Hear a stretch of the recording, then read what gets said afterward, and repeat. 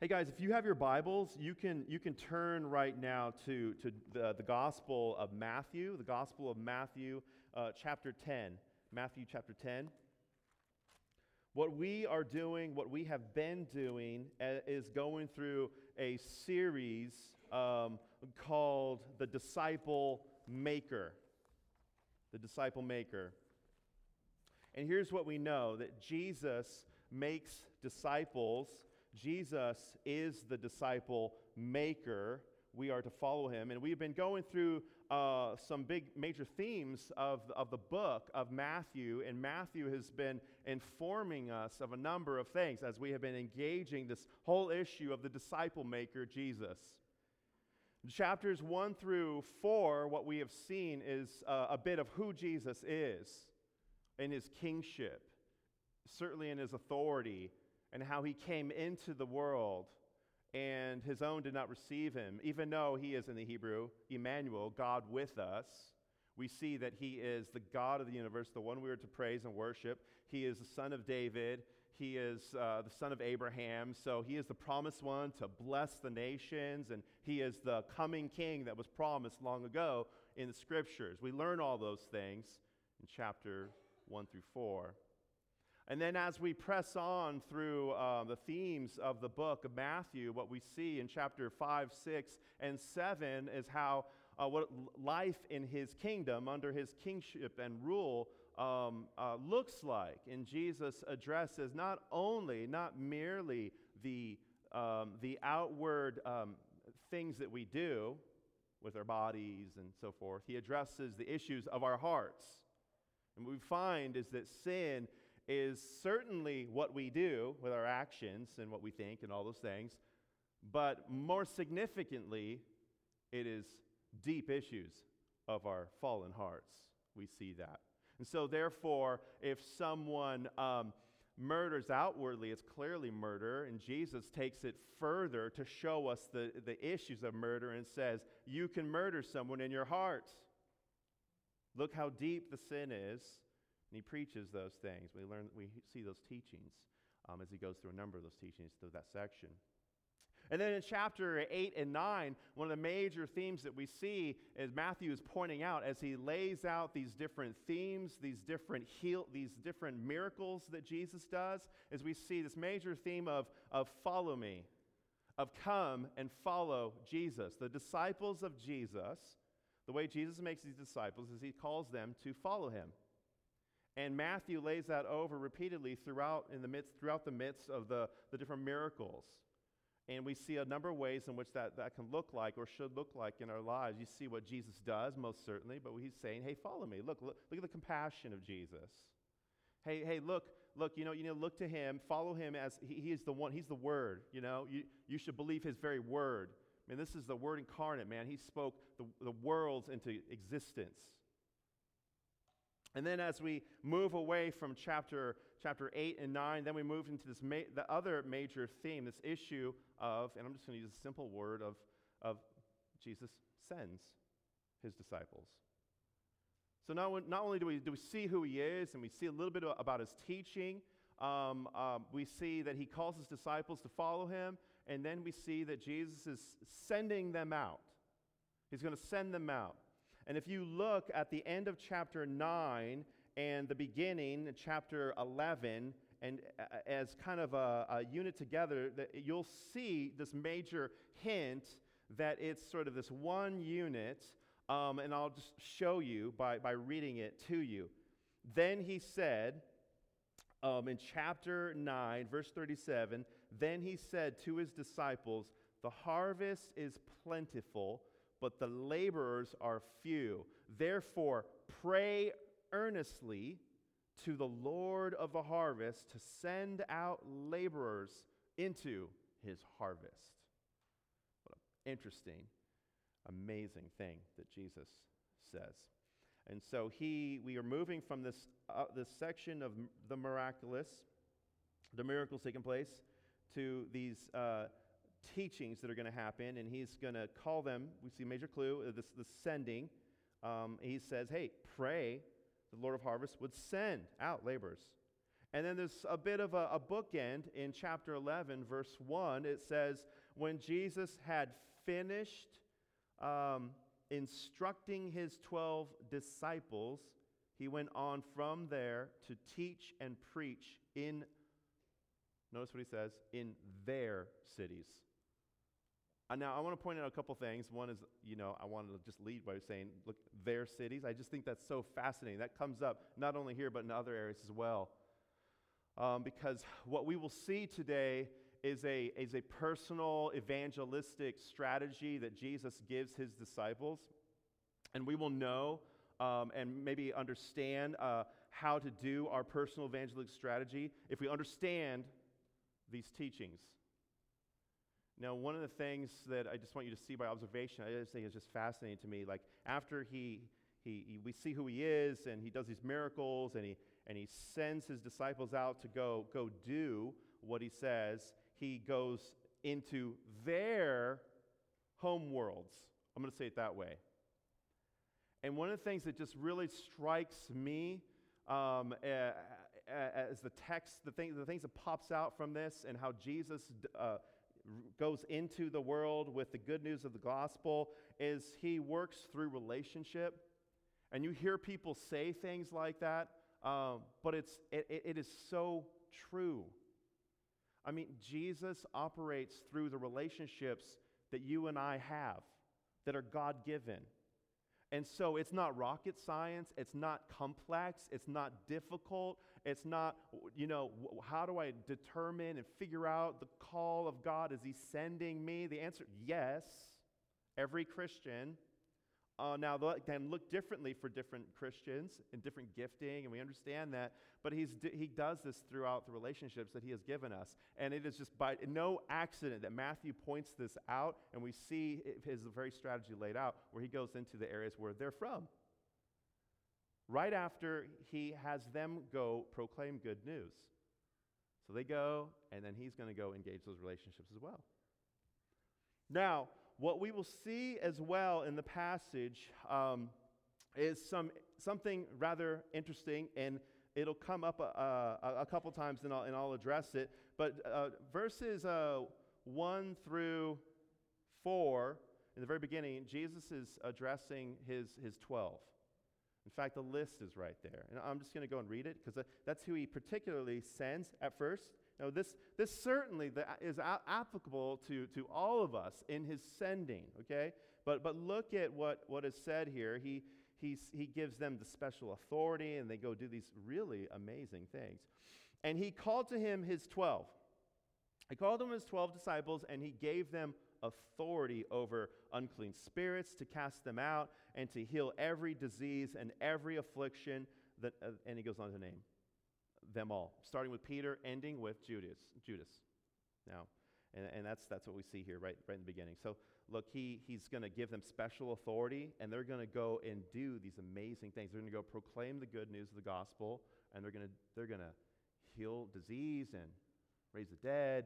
And crazy, intense stuff. Now, what we will see here this morning is that we will see a personal evangelistic strategy if we understand a few key teachings from here. So we see the sending, and we're gonna see that as we look at this. Okay, so let's look into this. So number one of the first teachings that we need to know is this, that you need to know when to go.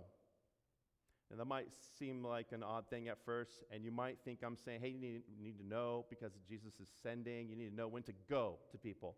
But that is not what I mean, and that is actually not what the passage means when we look at it, engage it. You actually need to know when to retreat from certain mission fields, from certain evangelistic opportunities that God has given you. There's a time to actually withdraw. There's a time to actually leave. You need to know when to go. And you're probably not used to hearing that, but it's actually something that Jesus talks about. You know, there's a time to proclaim the good news of the gospel, and a time to stop and wash your hands, so to speak, of this person that you're trying to evangelize. Now listen to the story, and then I'm going to explain it.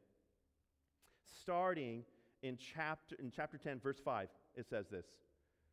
These 12 Jesus sent out, instructing them. See that? Go nowhere among the Gentiles and enter no town of the Samaritans. That's a little odd at first. It raises a question. Don't go to the world. Don't go to Gentiles. Just go to who? Just to Jewish people? But go rather to the lost sheep of the house of Israel. This is the first people that he sends his apostles to. Now, the answer to that is that this is the first. It's just simply that this is the first group that Jesus sends, that he goes to.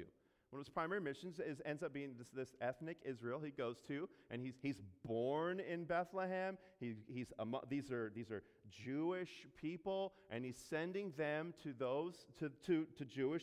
the lost sheep of Israel first. Now, what we will see is that they will reject him, but he goes to them first. All right. And he doesn't send them out to the world. That's actually not addressed till later. Now, Jesus, there's a mixture of that going on as you read through the Gospel of Matthew. He's engaging people that are not ethnically Israel, but he starts with them. He's engaging Gentiles, and it's blowing everyone's mind and freaking them out. And then when we get to chapter 28, Jesus says, all authority has been given unto me. Go to, everybody.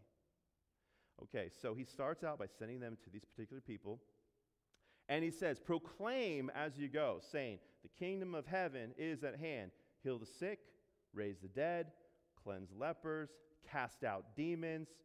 You receive without paying, give without pay. Acquire no gold, nor silver, nor copper for your belts, no bag for your journey, nor 2 tunics, nor sandals, nor a staff for the laborer deserves his food. And he's saying, hey, go lean and mean. There's haste. Go now. And whatever town or village you enter, find out who is worthy in it, and stay there until you depart. As you enter the house, greet it. And if the house is worthy, let your peace come upon it. But if it is not worthy, let your peace return to you. And if anyone will not receive you or listen to your words, shake off the dust from your feet when you leave that house or town. Truly I say to you, it will be more bearable on the day of judgment for the land of Sodom and Gomorrah than for the town. There's a number of questions that might come up. This whole question of worthy. What does it mean to be worthy? I thought works salvation was not what we believe, not what we teach, not what the Bible teaches. And most certainly Matthew's not saying that, and that's not what Jesus is saying. He's simply saying those that actually receive this message will bring you into their hospitality, into their home, and be willing to hear the good news. If they will not listen, they are not worthy. If they will, they are worthy. And then there's the question of this peace. What is this peace? Well, it's simply the peace of the gospel that they're bringing to them to hear. And if they don't want to hear it, then take your peace back and leave. Now, there's kind of an odd thing that happens here, and you don't see it a lot in the scriptures, but this is the whole issue of shaking off the dust. Now look, it's helpful, we can understand this if we understand the context of which he's going into. He's primarily sending them to a Jewish context, and they have some very vivid imagery of what that looks like and what that means to shake off the dust. So I just want to address that, and then I'll tell you a little bit about what it is with what we know. If someone comes up to you, hand extended, with a smile on their face, in our context, it does not typically mean I'm here to kill you. It means it's more of a greeting. It's more an acceptance, whether handshaking is in or out or not. But for the most part, we just know intuitively what that is. And Jesus is going to send them to go do something that is rather intuitive for the people that he's addressing. It doesn't come up a lot. We see it come up in the book of Isaiah, and you can look it up later. So I think it's interesting and intriguing. But sometimes shaking off the dust has something to do with lament. People historically would put dust on themselves in lament, and dust was dirty, and you would shake it off to have no part of it. And it typically, for a Jewish context, meant I'm proclaiming your unacceptance to receive what is right, and they shake off the dust. A pious Jewish person would shake off the dust from a Gentile city, for example, say, I want nothing to do with Gomorrah, with Sodom. And here he is telling them to do that to these people who are ethnically Jewish. They know exactly what it means. You're saying, you're proclaiming judgment on us, that we are in the wrong, and they're saying, yes, we are. The other place we see it is when actually Paul the Apostle and some others actually do exactly what Jesus says to do when they get chased out of a city. And you can look it up in the book of Acts, but Paul gets chased out of the city plenty of times. Unfortunately, sometimes he does not get chased out. He gets a beat down and dragged through the city or out of the city. But on occasion, he's actually chased out of the city and has to leave. And when they leave, they're rejoicing that they were worthy to bring this good news and to be persecuted, and they shake off the dust. And so what he's telling them to do is to say, hey, look, you're not worthy. And so what we need to understand here as we're looking at this is that there is a time that Jesus gives us when to go or to stop our evangelistic work with a person. Now, everything in me, you want to keep going and trying. You do your best. You plead with God. You pray. But there comes a point when someone has rejected the gospel to the point where they're saying, we do not want it. We want nothing to do with your peace.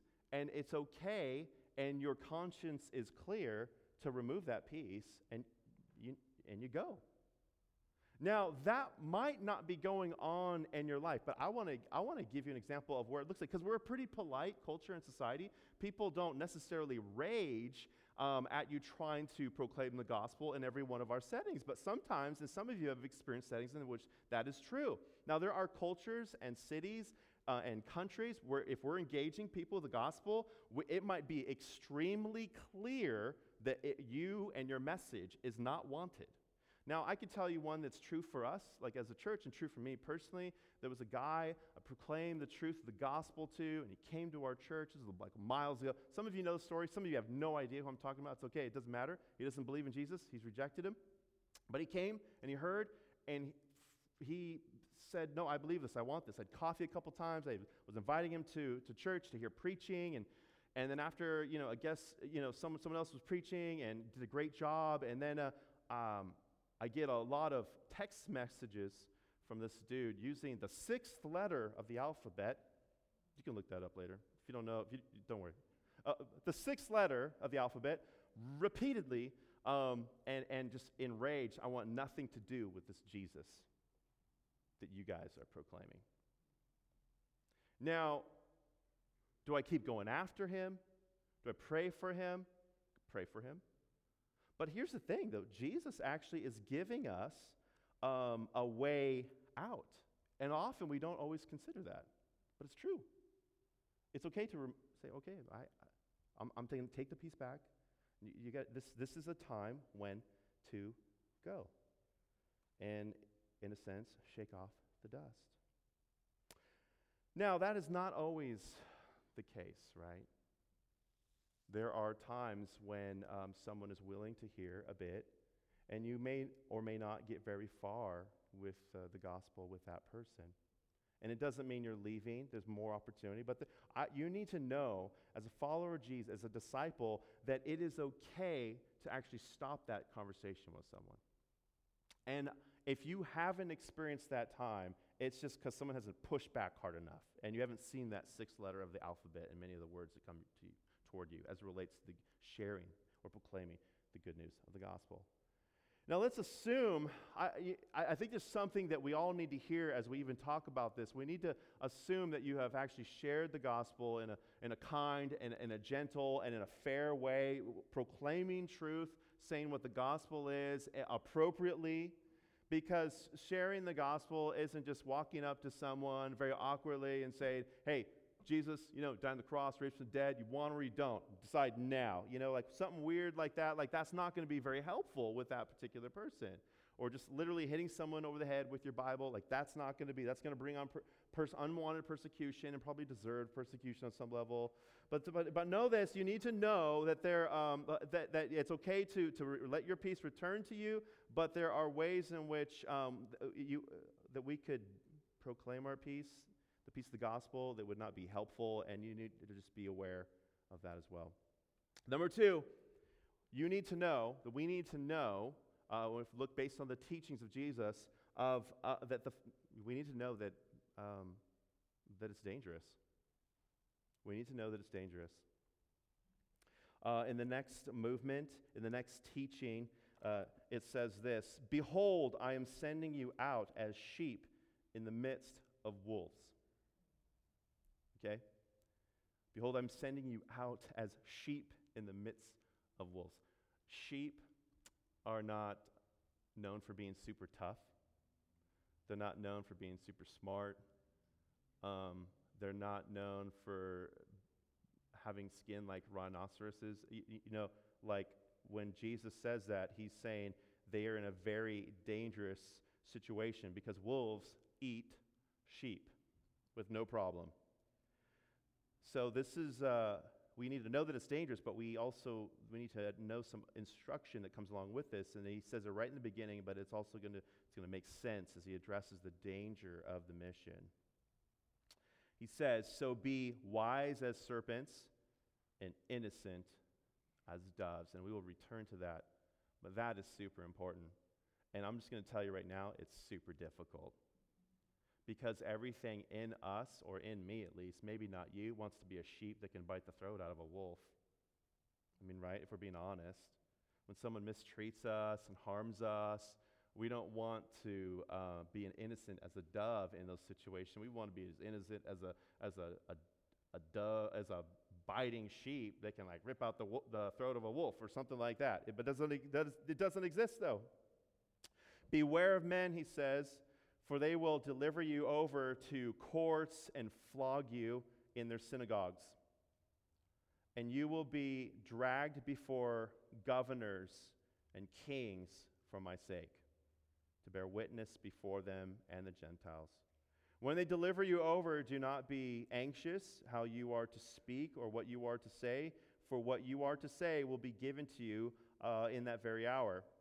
For it is not you who will speak, but the Spirit of your Father speaking through you. Brother will deliver brother over to death. Family members will betray, right? And father his child." Okay, it's very serious. It's very horrific. Father his child, and children will rise against parents and have them put to death. And you will be hated by all for my name's sake. But the one who endures to the end will be saved. When they persecute you in one town, check this out, fight? No. Take up swords? No. Hit people with a Bible? Nope. Flee to the next. For truly I say to you, truly I say to you, you will not have gone through all the towns of Israel before the Son of Man comes. That's a really interesting phrase. Maybe it doesn't feel like it at first, but this is actually one of the most difficult phrases in the New Testament, just so you know. And so I wanted to offer some insight on this, and I'll let you go wrestle with it. One of the helpful ways that we can understand what's kind of going on with until this whole issue when the Son of Man comes, you see, the first thought that might come to your mind is something like, that must be when Jesus returns much later. Probably the first inclination. But is that what Matthew is saying here? Possibly. But I want to offer an interpretation that might be helpful in understanding as it relates to the very particular context in which Jesus was speaking. You see, he's sending them not to the Gentiles at this point. That's not till Matthew 28, right? He is sending them to the lost sheep of Israel. And then he says, hey, look, for truly I say to you, you will not have gone through all the towns of Israel for over 2,000 years until the Son of Man comes. That's not what he says, right? Doesn't it seem reasonable that this would happen pretty fast. Like there's going to be something that happens. There's some sort of coming of Jesus. What is it? What is he talking about? And so here, now I'm not denying the fact that Jesus will return. Jesus will return, brothers and sisters. It's a great hope that we have. But what I'm asking is, what does he mean here in this particular book, in this particular setting right here, as he sends the disciples out? Now, this coming language, I'm going to have all you theologues and Bible students, look it up later, because it would take too much time to totally go do a deep dive. But you can read the book of Daniel. This kind of language comes from the book of Daniel, right around 7, 8, 9, right around there. You look it up. It's not hard to find. You will see that Daniel has this vision for the Son of Man coming before the Father and coming, and it's not to earth. That's not the idea of Daniel right there in that particular setting. It is coming and receiving this authority and power and sovereign rule over the nations. Okay? And so he's getting that authority. And then what do we see in chapter 28? All authority after he's been crucified, he's risen, and he's come before the disciples, and he's about to like fly up. He's about to leave, and he says, all authority has been given to me. Right? That's what he says. And so what he's addressing here is something like that. Something like that. So then he says, a disciple is not above his teacher, nor a servant above his master. It is enough for the disciple to be like his teacher and the servant like his master. If they have called the master of the house Beelzebub, how much more will they malign those of his household? In other words, what Jesus is saying, hey, like, get on this task. I will be given authority. You won't be done going through the hoods of Israel, the lost sheep, before I come in authority and power. And hey, look, they're going to do horrific things to you. Family members are going to betray each other. They're going to be stand before governors. But don't worry.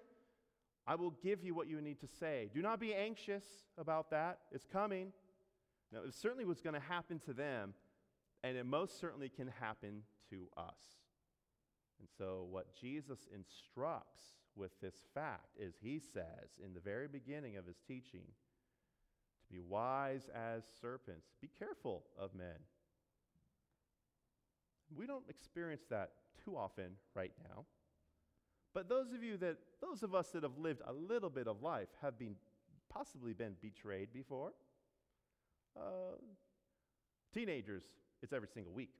It's every minute on social media. I don't know. But we've lived enough life to have been betrayed before, to experience the hardship of that.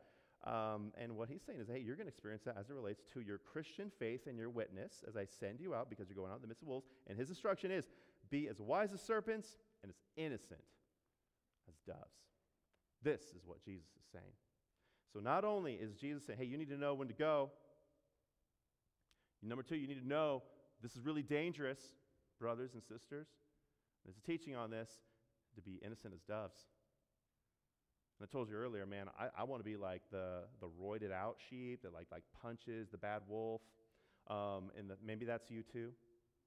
And so retaliation and bringing harm to those that harm you might be a temptation for you and me.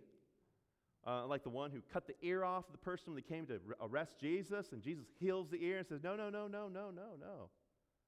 That is not the way we evangelize the world. Come receive Jesus, whack off your ear. Because that works every time. That's a sure way for them to reject the message of peace. So how do we do that? What do we do when we're engaged with that? By the way, hey, just because we have a teacher in school say, hey, look, you know what? Like you're saying, man, a lot about your Christian faith doesn't necessarily mean we're being persecuted in those moments. It could mean, hey, this is math class. We just want to know what 2 and 2 is. That's all I want to know right now. I don't want to know how it relates to the glory of God, but maybe you're right. I don't know. But just because someone maybe pushes back on us a little bit in a school setting, it doesn't necessarily mean that they're trying to persecute us. It can, but it doesn't always mean that that's the case. So we can offer some grace and kindness in the midst of that. Just because we lose our job doesn't mean that we were being persecuted for our faith. Maybe we deserved to lose our job because we weren't doing a very good job. Because that's sometimes the case, and sometimes we might lose our job or get pushed back because we are being persecuted, and that's true as well. But Jesus says to be innocent as doves. They can see this is what Jesus calls us to. So in our lives, in our workplace, in our households, among those that do not know Jesus, we are to be as wise as serpents and as innocent as doves. Doves do not hit people with hammers or retaliate in any way. Number 3, we need to know the teaching that we need to know as it relates to being sent out in the midst of understanding of the strategy that God has given us. Not only do we need to know when to go, we need to know that it's dangerous. Number 3, we need to know that Jesus has got you.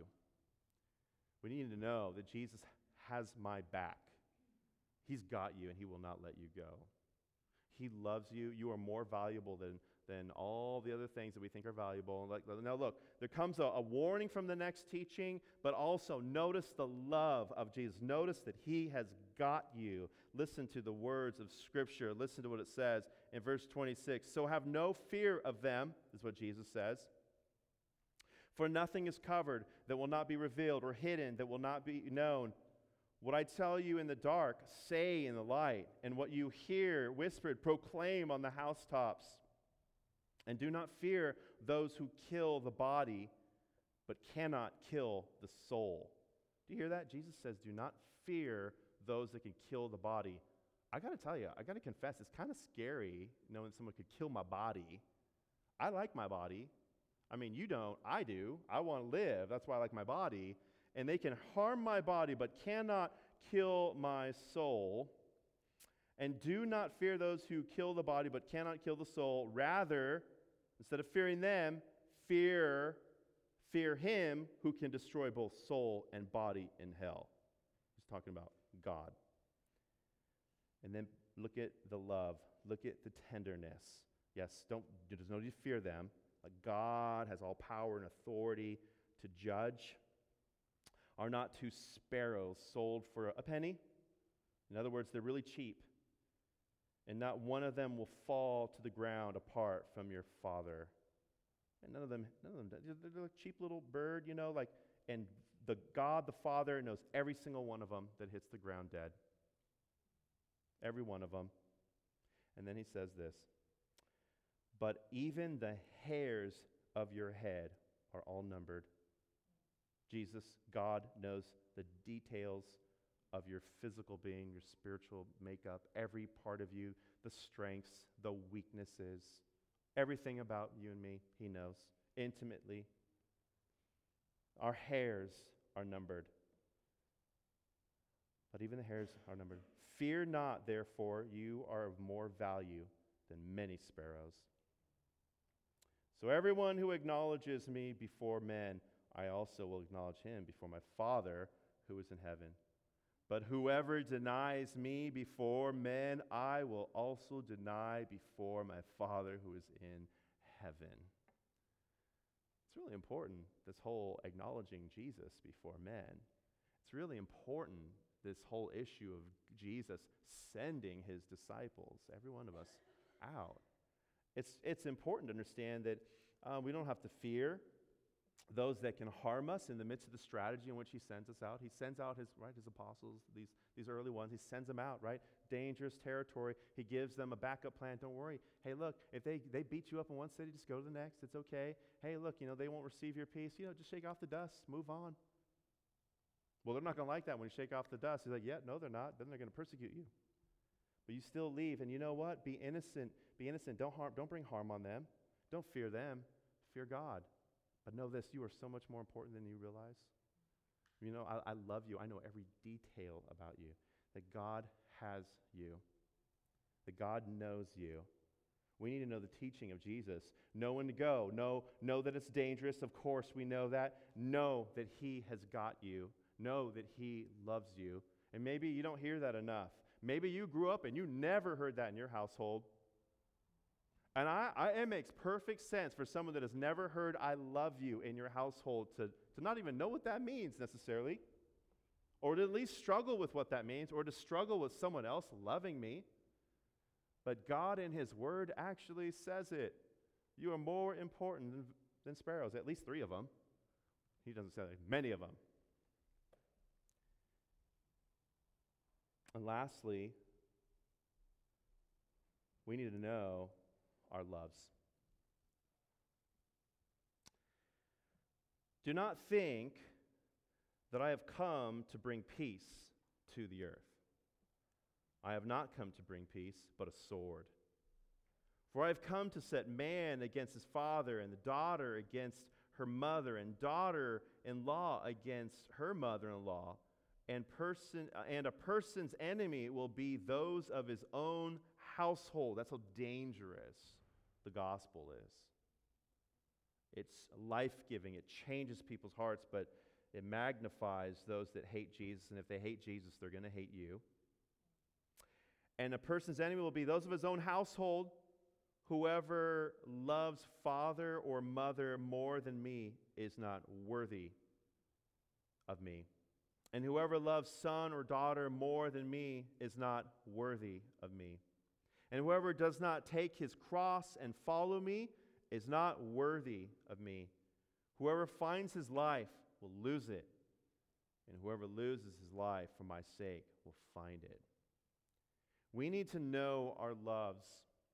We need to know the things that vie for our hearts, the things that stand between us and loving Jesus more. And you know what? Look, I'm a parent. I know one of the easiest things to love more than God, right? I'll say that again. One of the easiest things to love more than God is our own children, or perhaps our spouse, or perhaps the idea of a spouse. And I'll demonstrate it. And I want to follow. I think the way to demonstrate it is just through following the dollars. It's through following the money. Now, there's a lot of research that we can do out there. I mean, you literally can Google things. Say, hey, like, how much do Americans spend on whatever? I don't know, like athletics for their kids. It's an interesting thing to look up. Or how much how much do we spend on education? Like, all of us lament it, right? It can be anywhere from like almost said super cheap. It's like, that's not true either, right? Kind of cheap, I don't know, a few grand a year, I guess. It's a lot of money, right? But all the way to 30, 40, 60 and up, whatever, a year, like incredible boatloads of money. And if you were to look up what people spend on athletics in our country, I can't remember the percentages, but you will find that within athletics for our people, our context, they can spend as much as 12 grand a year for young kids. Young children, by the way. 12 grand a year. Now, I realize that's kind of relative, depends where you're going. It's like, there's a lot of, it is just staggering.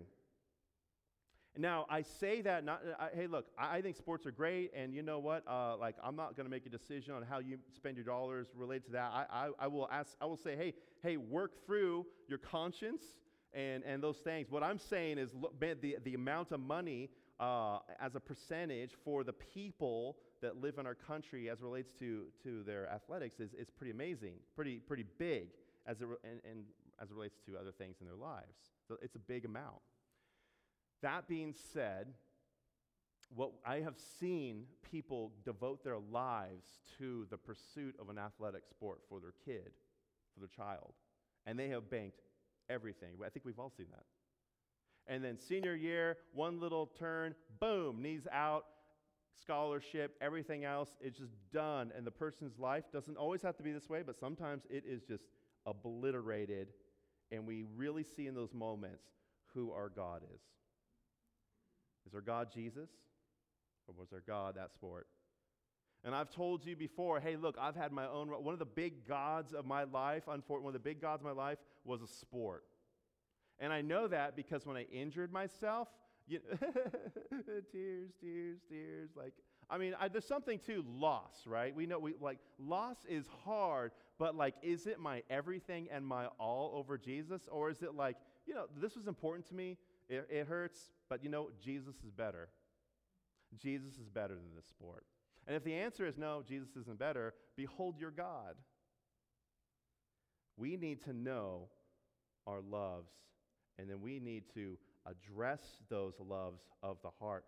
Whoever loves father or mother more than me is not worthy of me, Jesus said. And whoever loves son or daughter more than me is not worthy of me. I'm not saying you need to love your neighbor. You need to most certainly provide for your family. This doesn't mean don't provide for your family and don't care for them and don't love them. If you want to do sports, like, dude, enjoy sports. I mean, the Bible says, look, if you are not going to provide for your family, like the basics, food, clothing, like shelter, like you're worse than an unbeliever, Paul says.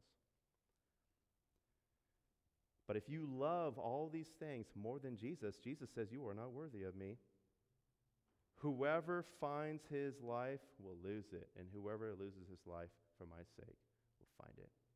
We need to know our love. So number one, the way we can understand and the personal evangelistic strategy that God has given us is through a few of these teachings.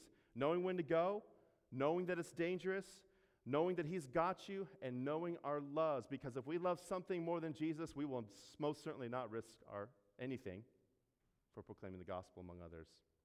If we are afraid that we might get our feelings hurt over love for Jesus, we will not proclaim it. I'm not saying we won't struggle with things like that. You know what? It's okay to be afraid. Like, fear is a normal thing that happens for people. But Jesus is more, so we overcome our fears to share the gospel with those that we love, and even those that we don't love so much. Let's pray.